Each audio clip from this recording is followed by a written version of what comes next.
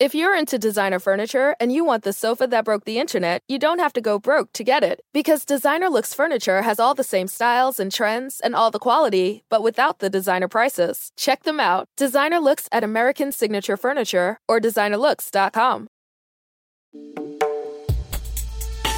Hello, and welcome to Rhyme Entertainment Showcase with your hosts, Rita and Mel. Hi everyone, and welcome to another amazing episode of Rhyme Entertainment Showcase. Today we are speaking to a dynamic duo, very creative couple, Tim Porter and Diana Porter. Welcome to the show. Thank you so much. It's awesome to be here. Thank you for having us. You're welcome. You. So tell us about your individual journeys and how your career started in the film industry. Well, about 11 years ago now, I had left working as an analyst and to stay home and be a full-time mom, which I found did not really suit me. It's a wonderful job, but it's not for everybody. So I came to Tim. I had this epiphany that of all the things that I had given up in my pursuit of being the best mom ever, I missed acting more than anything. And I said, hey, we didn't plan on me having an income. How about I have a job where I have no income? And a few months later, I was actually cast in my first feature film, and it was one of the lead roles. And I actually did have a little bit of income. And it just sort of took off from there. It's a constantly rolling ball where I think, oh, wait, I haven't done commercials. I should try doing commercials. And then somehow I end up doing commercials. And wow. It progressed, and I met a lot of really wonderful people, mostly in the horror genre, horror filmmakers, and they really took me into their community and under their wing. And I have this little girl gang of amazing producers, directors, writers now. We all support each other. And they pushed me to start directing myself. I had done a little writing and a little producing. And then one of them was putting together an anthology. And she said, I want you to be the first time director in the anthology. Amazing. Right. So I took that on, and it's just kept going from there. So I'm still primarily an actor, but I really love directing and writing too. Amazing. Brilliant. Would you say you've got a preference in terms of what you feel most comfortable in now that you've had a taste of everything? Definitely acting. Yeah. Acting is when I have a day on set, and sometimes you have to be there at 4 a.m. You're waking up at 2 a.m. and I'm not a morning person. Yeah. I can tell you, I'm not a morning person. Yeah. But on those days, I'm jumping out of bed. I'm so excited, showing up onto set like, hey, good morning, how you doing? And they're like, what? Yeah, and very often I'm playing like really horrible or depressed people. So it's a bit of a switch, but it's really what lights me up inside, and I can't imagine not doing it. I joke with my friends that other people talk about if they won the lottery, they would quit their jobs. And if I won the lottery, I would find ways to work more. Never plan on retiring. Acting is it's my life. Amazing. Yeah, I love that. I love it. Yeah, because I think there's so many people out there who have a passion for something, but they hold back, they don't pursue it, but you just jumped right in and said, I mean, did you have that passion before you started acting, or did it just evolve? It was something I always enjoyed. And I look back at how seriously I took community theater and the Rocky Horror Picture Show and things like that. And it was definitely there.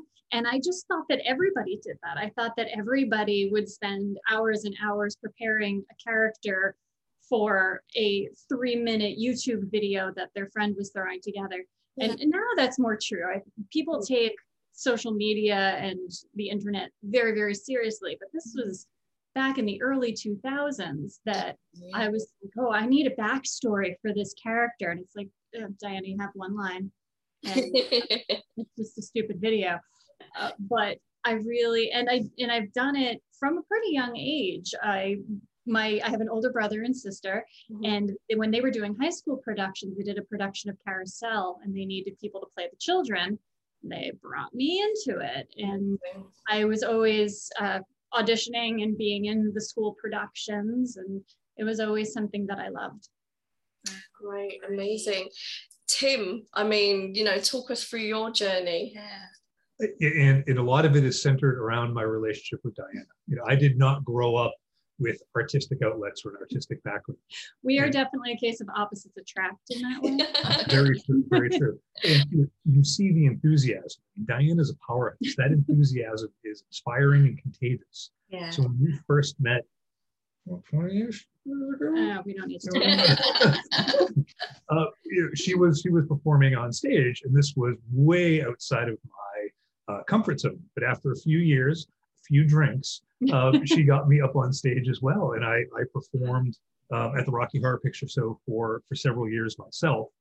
That is something I would have never thought I would do, performing in front of hundreds of people on stage. Like it was so rewarding. One of the highlights of my career is performing Halloween in front of hundreds of cheering people.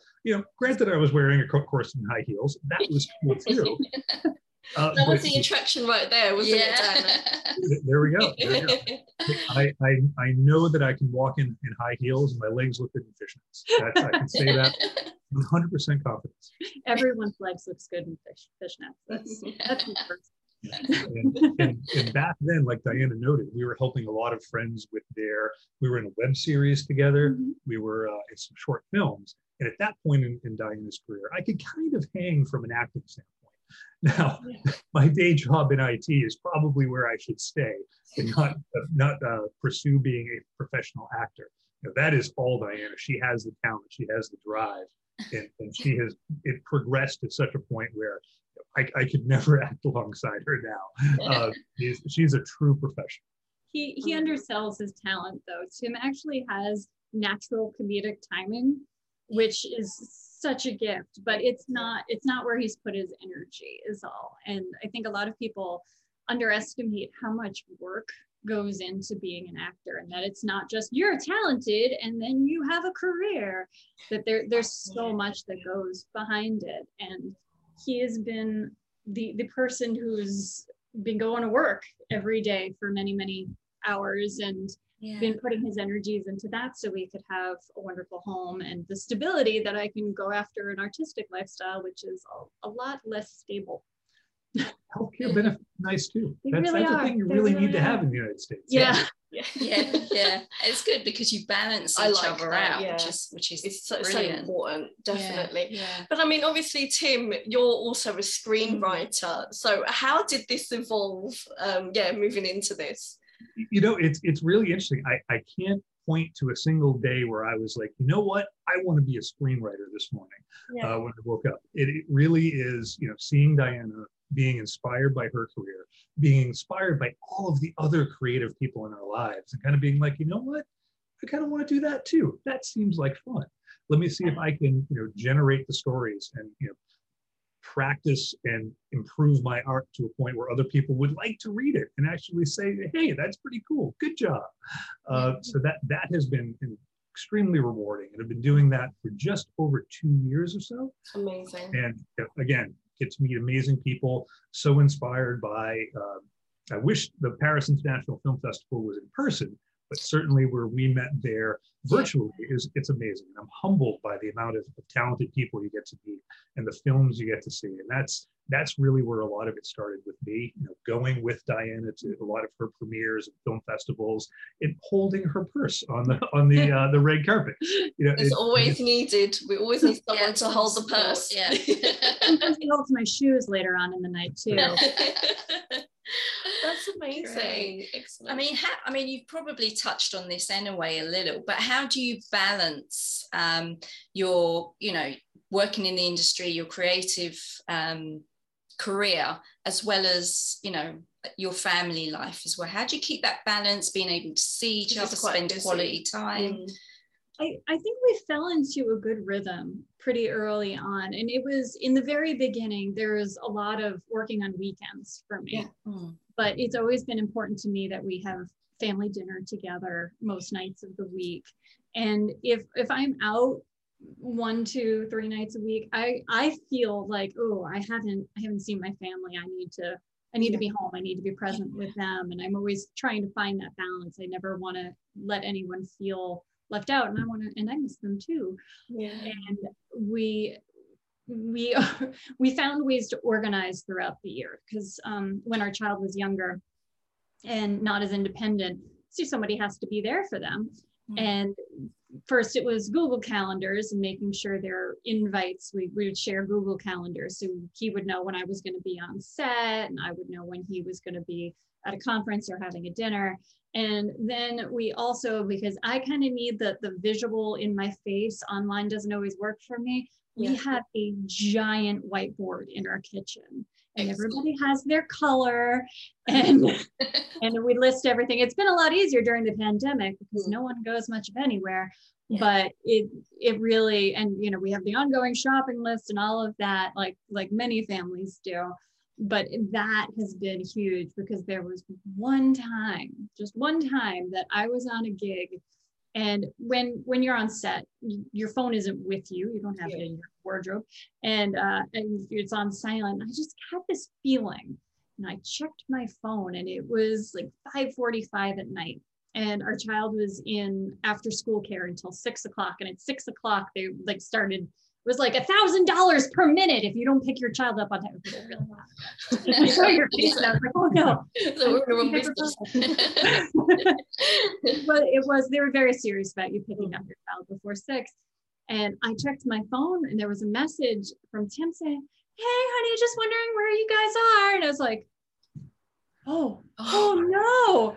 He had missed the calendar invite I had sent him for that day. I was an hour and a half away in another state filming this commercial. Yeah. But luckily, moments after he left that message, he remembered, and child was picked up, no problem, and there was no issue whatsoever. But there was a scary moment on set for me. Oh, no! Yeah. Is that when the whiteboard then came into effect, or was it might have been right around that time? It was in all of the above. And one of really the secret weapons we had, because I worked for a manufacturing organization, a global manufacturing organization, for about 4 years. We had like 4 different sites in the UK too, all over the world. I was traveling very frequently, and our secret was to have a homeless man live in the basement with us to help with childcare. It's a friend. We had a friend who was living with us for a while, who was our backup childcare, and we didn't have to use him that often, but it worked out well for us. He's also an artist. He's an illustrator. So Griffin is. And, just kidding. Watch this. But when our child was younger, having him in the house so that if I wasn't home early enough, or I had to run out to an audition, there was always someone here. In the years when our child wasn't quite old enough to be home alone, but was old enough to be, didn't need to be entertained by a babysitter. Yeah. It's amazing. Right. Yeah. I think, obviously there's going to have to be some sort of occurrence or incident just to kind of trigger, right, okay, how do we really get this balance, and having that support. So having Griffin there, I think, is absolutely brilliant. Back up. Hi, Griffin. Both of us. Amazing. So let's talk a little bit more about your projects. Are there like projects that you work together on, or are you, is there anything that you kind of collaborate with? We are very supportive of each other, and we definitely play Tim has written roles for me in all of his scripts, and I read his scripts and I give him feedback and things like that. But we haven't produced any of his scripts yet. My projects, Tim definitely helps out, and he's been a producer, and he's brought Crafty and things like that. But we both have very strong personalities. And when I'm directing, this last time I was like, you know what? I think I need you to not be on set, because if you make a suggestion, I'm going to feel like I have to go with that suggestion. Yeah. And it'll, I'll undercut myself a little. Yeah.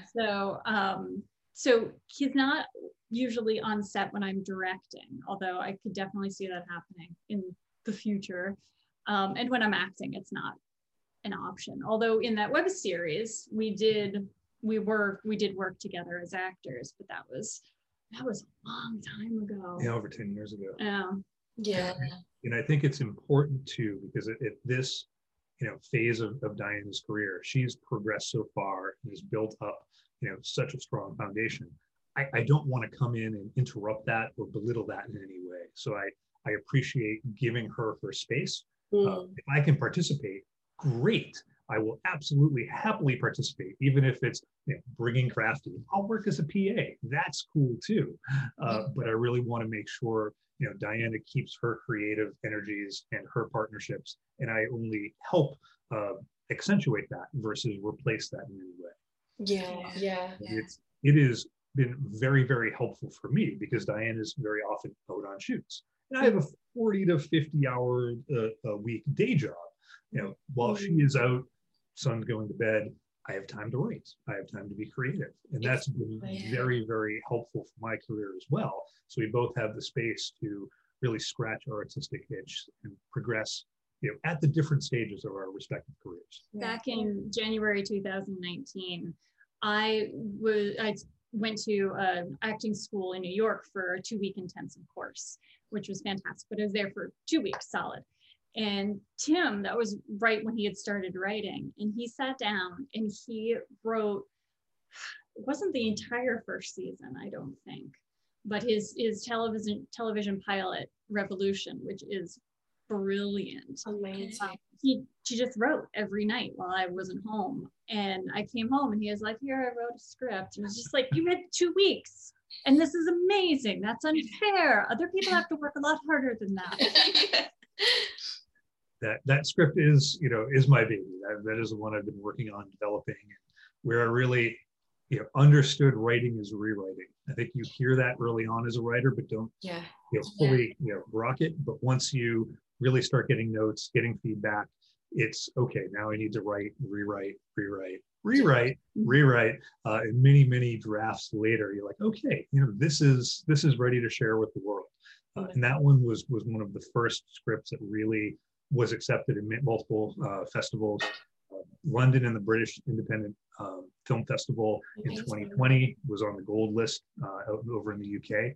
So that was one of the first ones that really got some widespread read and approval. It's a brilliant fictionalization of the beginnings of the Revolutionary War. So parts of it take place in the UK and parts of it take place in America. And it takes a look at a lot of the racial issues of the time, and it also gives women a voice, which is so often ignored. It's like women didn't exist during the Revolutionary War, and of course they did. Exactly. Yeah. Don't think that Abigail Adams was like, oh, I don't know, whatever John wants. So it really gives voices that we haven't heard before the chance to be heard.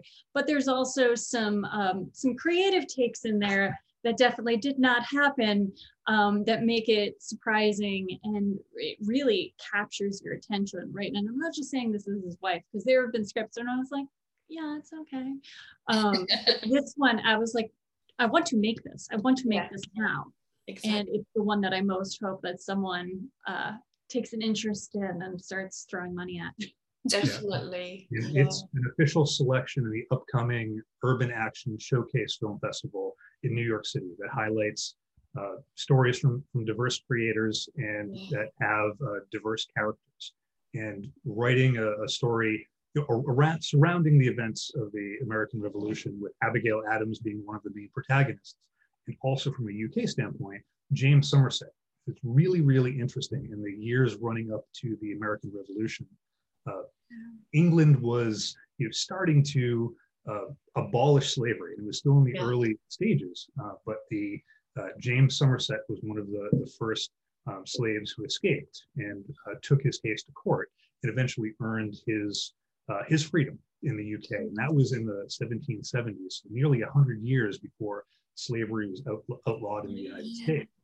And one of the big kind of what ifs, I started writing this 2 years ago. I love the Marvel series now, What If, because it's really one of those points in history where England was in the midst of fighting what was really one of the first world wars. They weren't just fighting the colonists in America.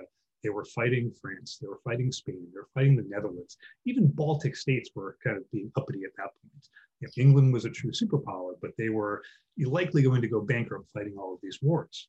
What if they were cunning enough to give the Americans what they were asking for on one hand, which is here in the United States, taxation without representation was one of the main reasons for the Revolutionary War. What if England had said, and the Crown, the King had said, you become full members of our kingdom, you're no longer colonists, we'll give you full representation, but you have to follow our laws now. So things like slavery have to be abolished. And the premise behind the show is, how would the American colonists react? There's probably many, mainly northern colonists, that would have been, hey, this is exactly what we're looking for. We want to be full members of the kingdom. And then there's other colonies, Virginia, the southern colonies, that really valued slavery, that probably would not have gone with that. Instead of a Revolutionary War where the colonies were united, it turns into more of a civil war, and you're pitting those founding fathers against each other. That's great.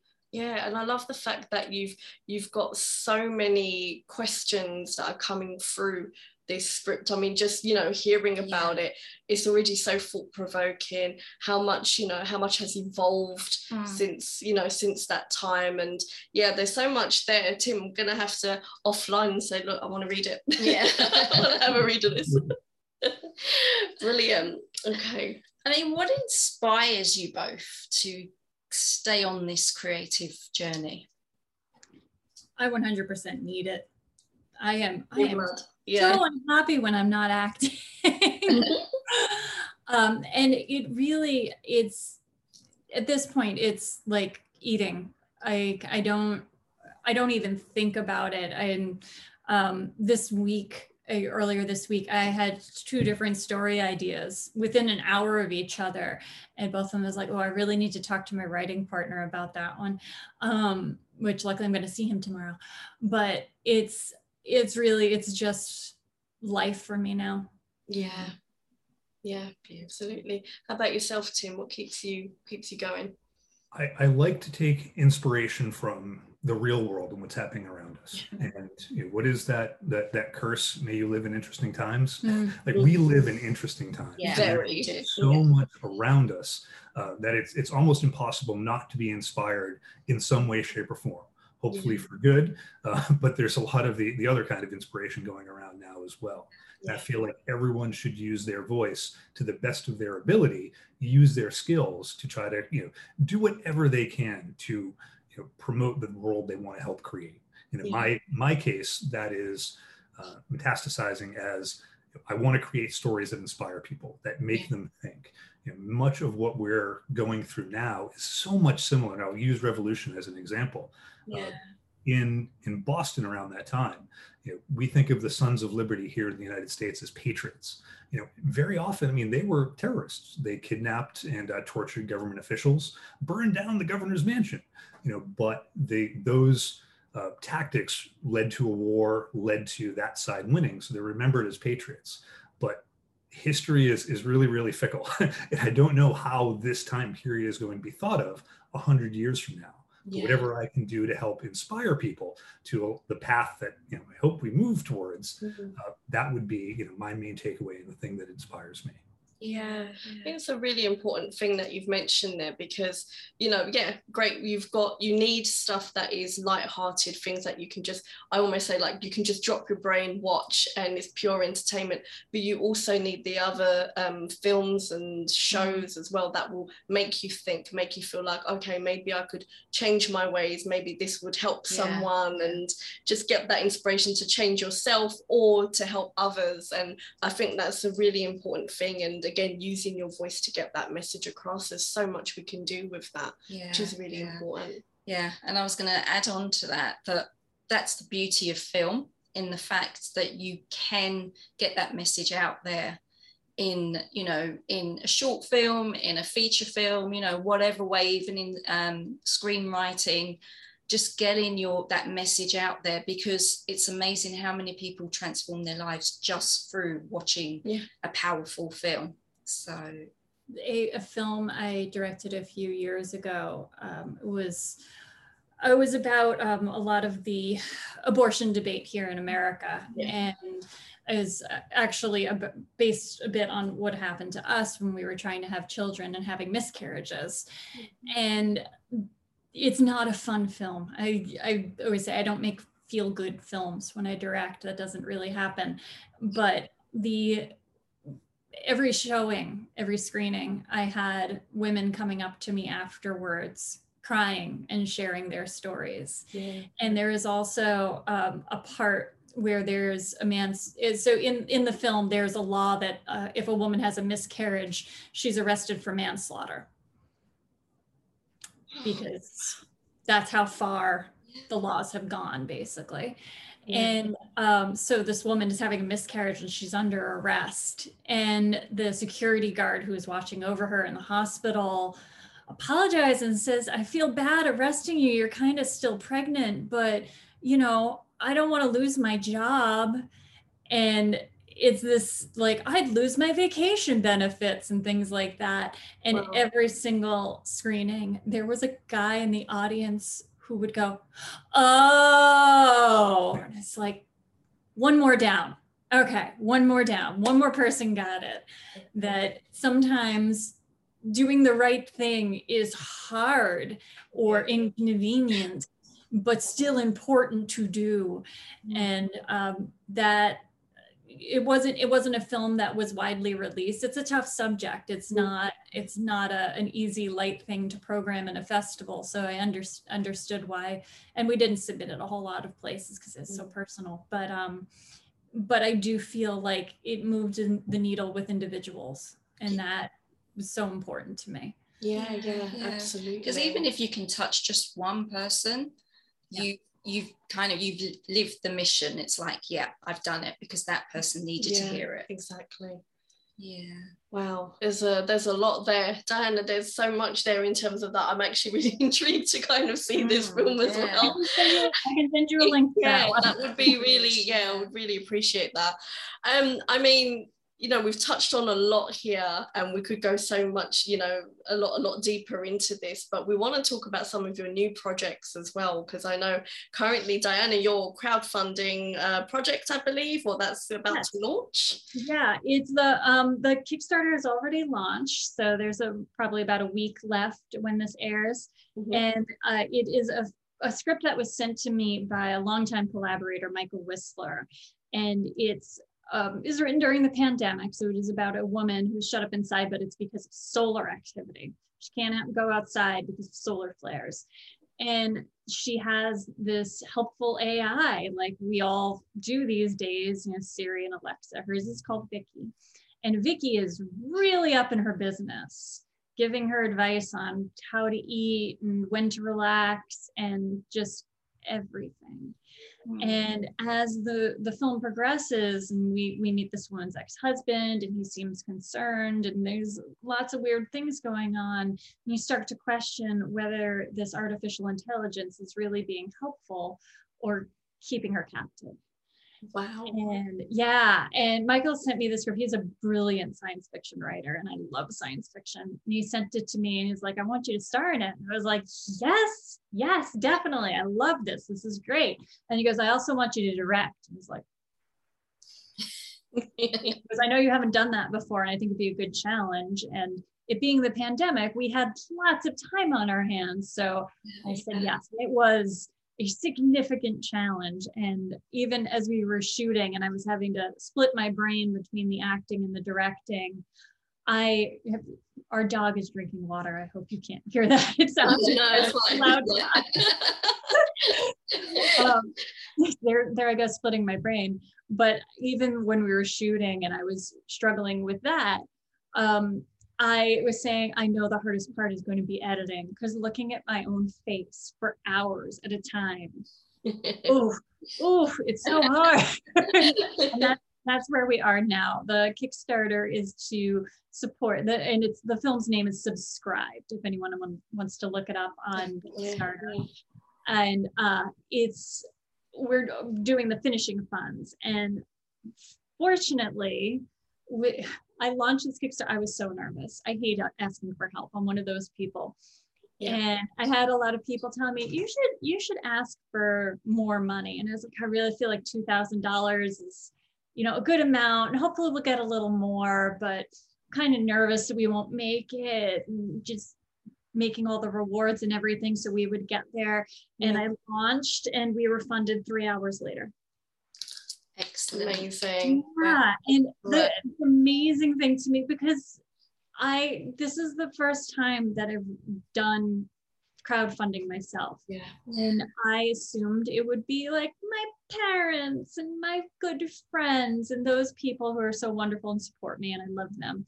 Yeah. And there have been people that just found us on Kickstarter. Oh, and amazing. Want to see the film. And it's like, you don't even know me. Yeah. Yeah. And it's such an endorsement of how Michael's story is so powerful and relatable. And I'm so excited that we're going to really get to finish the film in a really quality way and to submit it to film festivals. So hopefully lots of people get to see it. Amazing. That sounds so exciting. Yeah. Amazing. Well done. Tim, how about yourself? Because you're currently writing a feature at the moment, aren't you? I am. I'm wrapping up a third draft of another TV show, 30-minute sci-fi, Wake Up. And I'm starting, I've done a lot on the historical side, working plenty of shorts. I'm really enjoying sci-fi. And there was a film I started writing. It was probably November of 2019. Revolution was in a film festival in New York, and it was a place there, and we were on our way back. I'm like, I really want to write a film based in New York City. And I started outlining it, really started developing the world. It was going to be set in the future. The working title is Typhoid Maria, and it was going to be about a pandemic ripping through New York City. And as I really started developing it in December and January, end of 2019, end of 2020, a real pandemic was winding up New York City. And even though I love the world, I love the visuals I was starting to create, this wasn't the time to have that kind of emotional space. So I put that on the shelf, worked on other things for a while, and now I'm looking to pick that up again. We have a joke that the projects we work on tend to come true.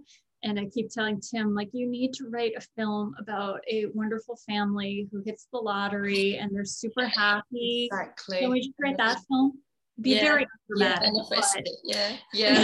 I'm very much in touch with that. I've written part of a feature, and as well I stopped it because I started to see some things that were coming true, and I thought, nah, I can't. And I really want to touch it again, but I'm like, I don't know.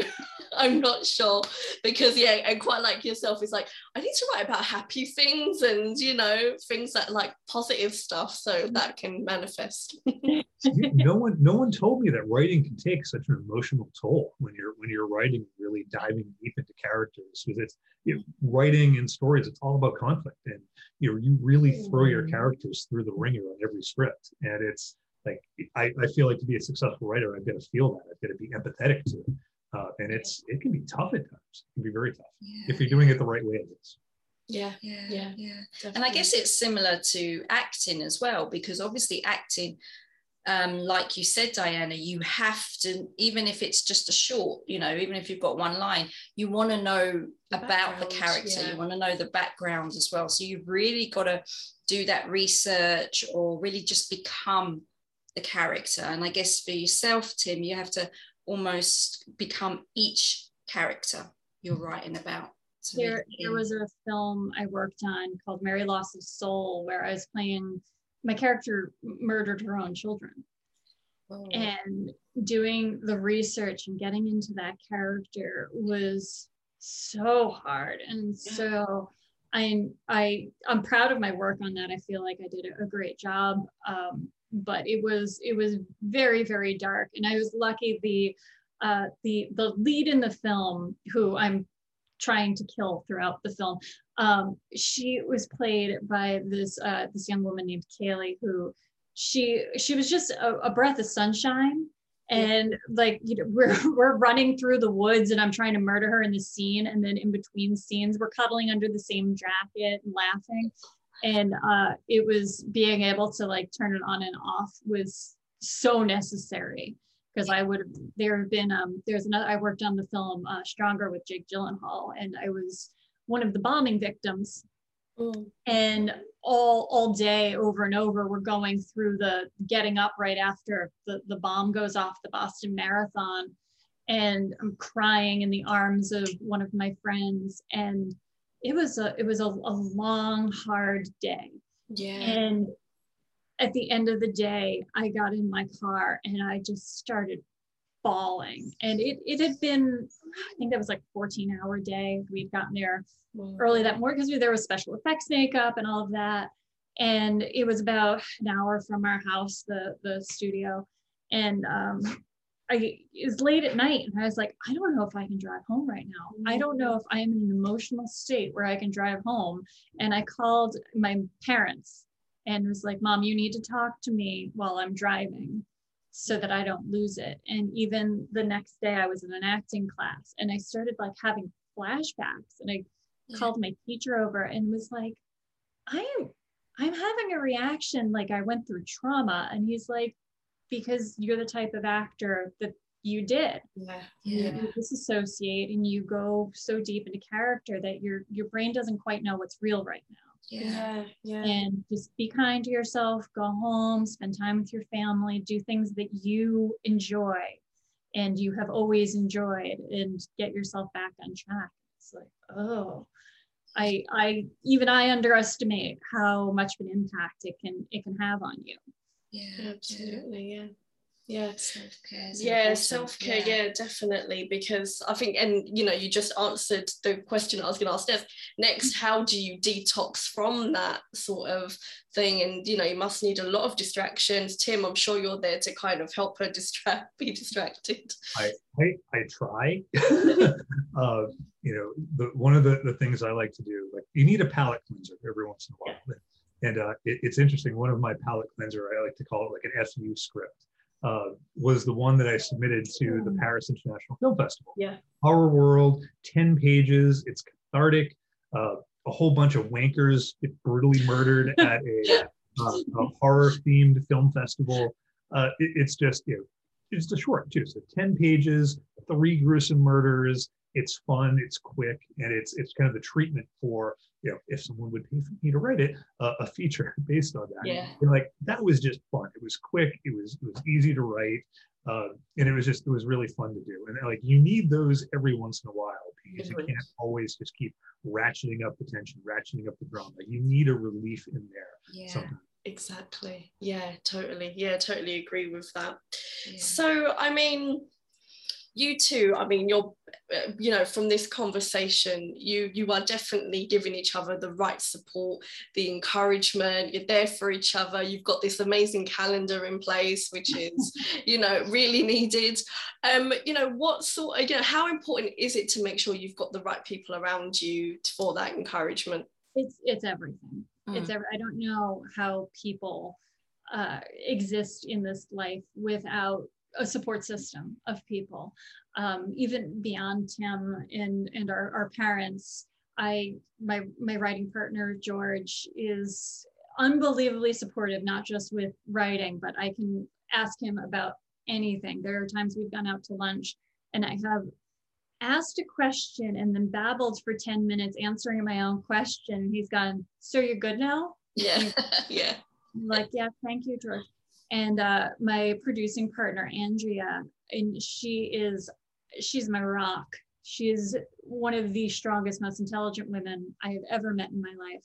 And knowing that I can ask her at any time to listen to an idea or to come onto a project or to steer me in the right direction, it's so integral. And there have been people throughout my career as an actor that I met on set on major productions that then gave me encouragement or advice to help with my directing. Right before I direct for the first time, I happened to be working with John Mathiasson, and we just got along. I was standing in for Christina Hendricks, and her dog liked to hang out with me, and he liked to hang out with Christina's dog. So we ended up hanging out and just chatting.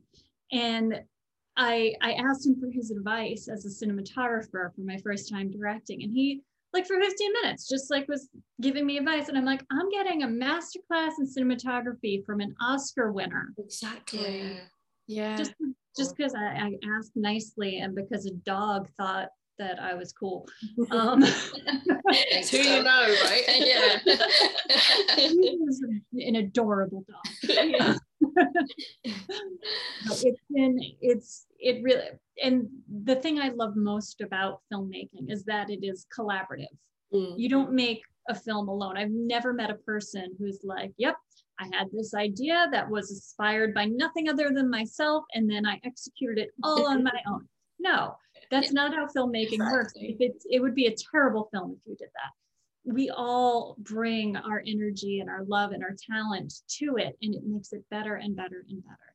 And that there's no other art like that, really. And I shouldn't say that, because there are things like dance and things where you have collaboration, but in filmmaking, there's so many ingredients to it.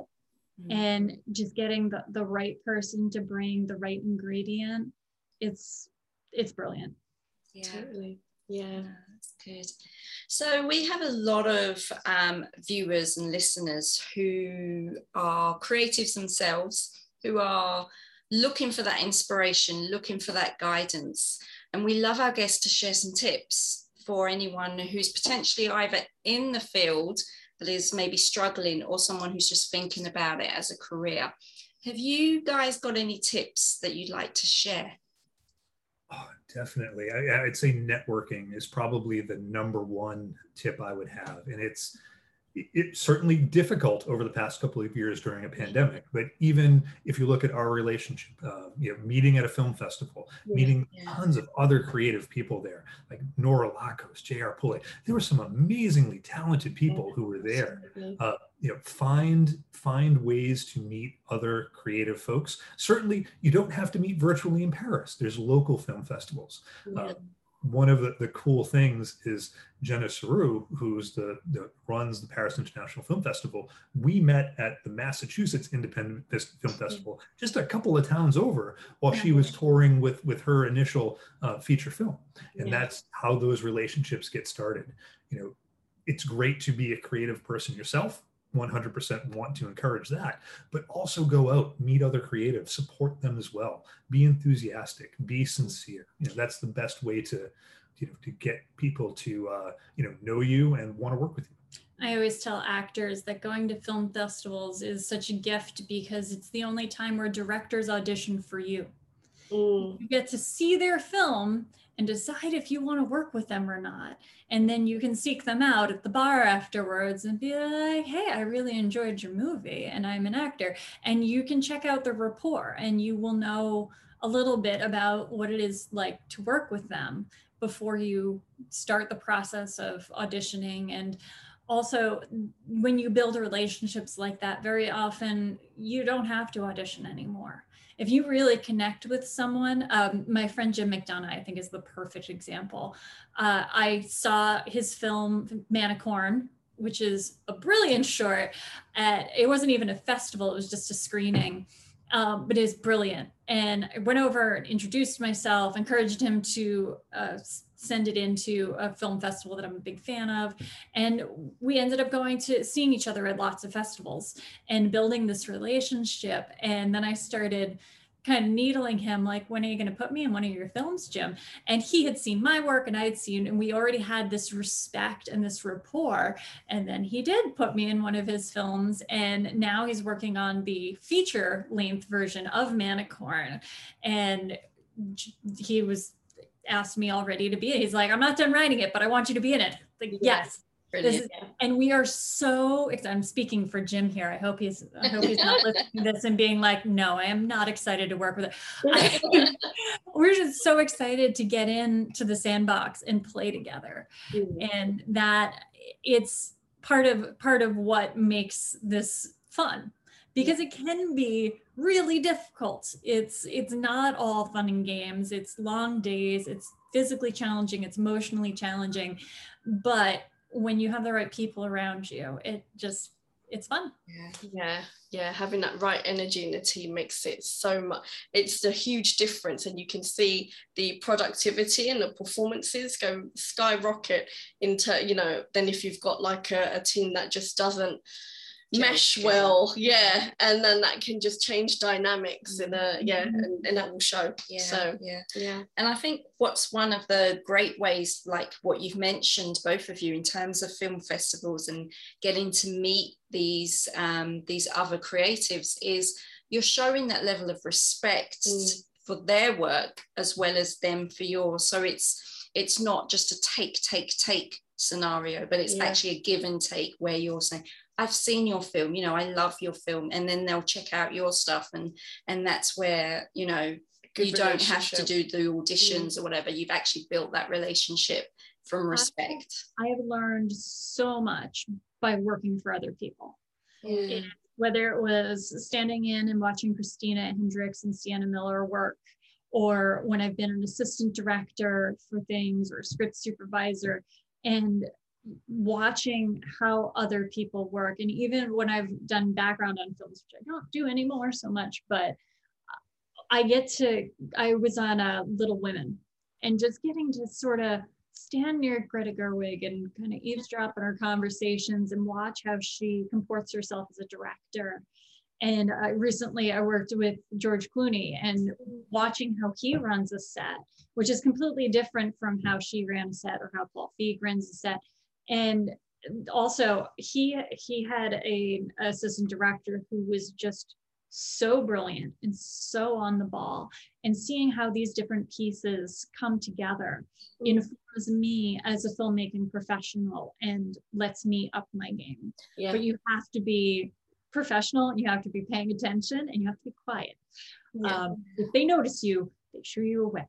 But I have been very, very lucky to work for some amazing people that I could learn from. And sometimes you meet these people at film festivals, and they have a project coming up, and maybe they don't need you to be the star of the movie, and they don't need you to be the cinematographer or whatever, but maybe they need a gaffer, maybe they need a PA, or something else that you have the capability to do, and you can lend your talents and up your game at the same time.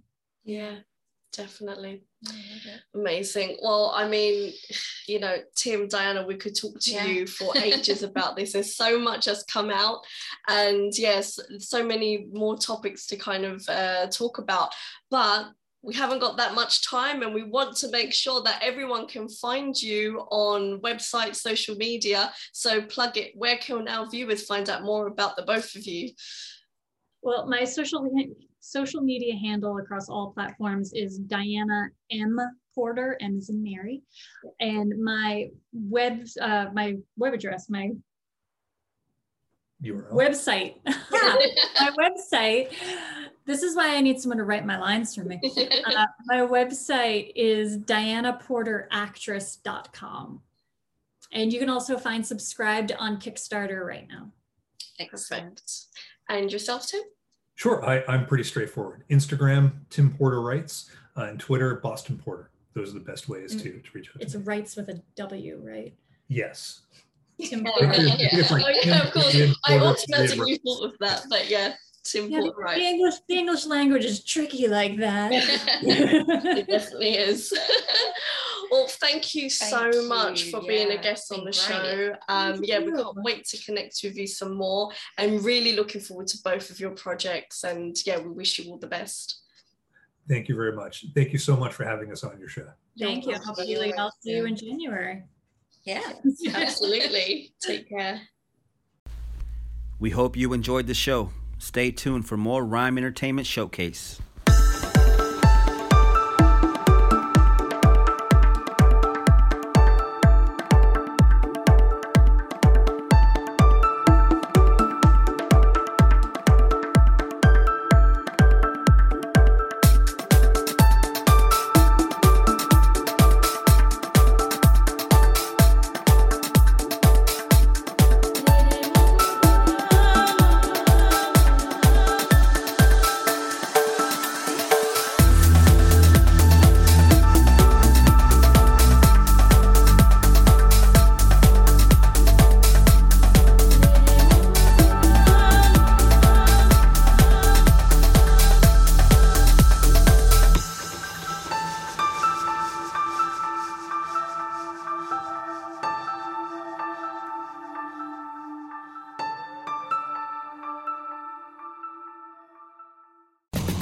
Planning on traveling this summer? Make saving at the pump part of your plans with 2 times the fuel points from Harris Teeter. It's easy. Download your eVic coupon, and for every $1 you spend with your Vic card, you'll get 2 fuel points. That's up to $1 per gallon on quality fuel at participating BP and Harris Teeter fuel centers. Download your eVic coupon today and save money at the pump all summer long with eVic and Harris Teeter fuel points.